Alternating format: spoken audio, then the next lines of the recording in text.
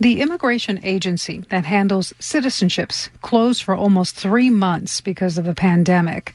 As a result, over 100,000 immigrants experienced delays in becoming citizens.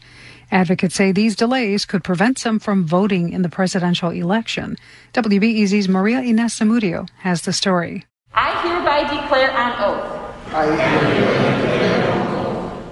45 immigrants are taking an oath during a naturalization ceremony Thursday in Chicago. They're pledging to be loyal and protect their adopted country.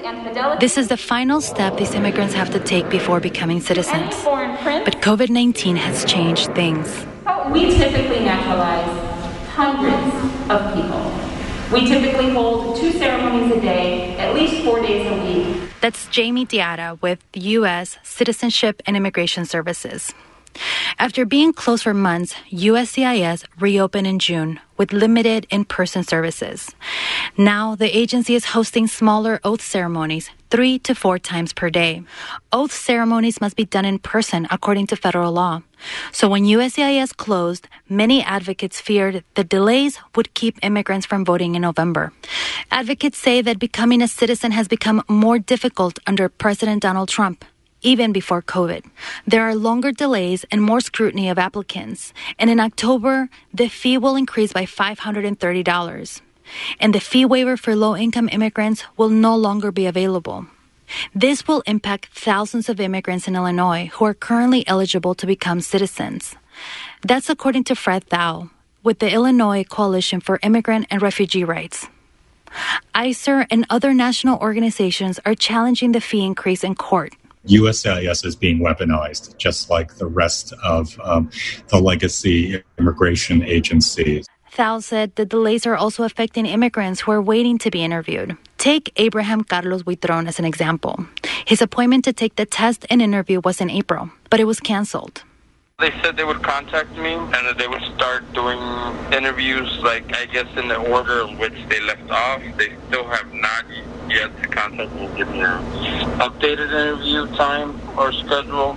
He applied in February of 2019, hoping he would become a citizen by the presidential election. It was a little bit disappointing, but it's really out of my hands. But he's a long way from voting. He's still waiting for the government to schedule his first interview. So help me God. Congratulations! Back at the naturalization ceremony, the changes are evident. Everyone is required to wear masks. The smaller ceremonies allow for social distancing. They only last about 15 minutes instead of the usual hour-long celebration.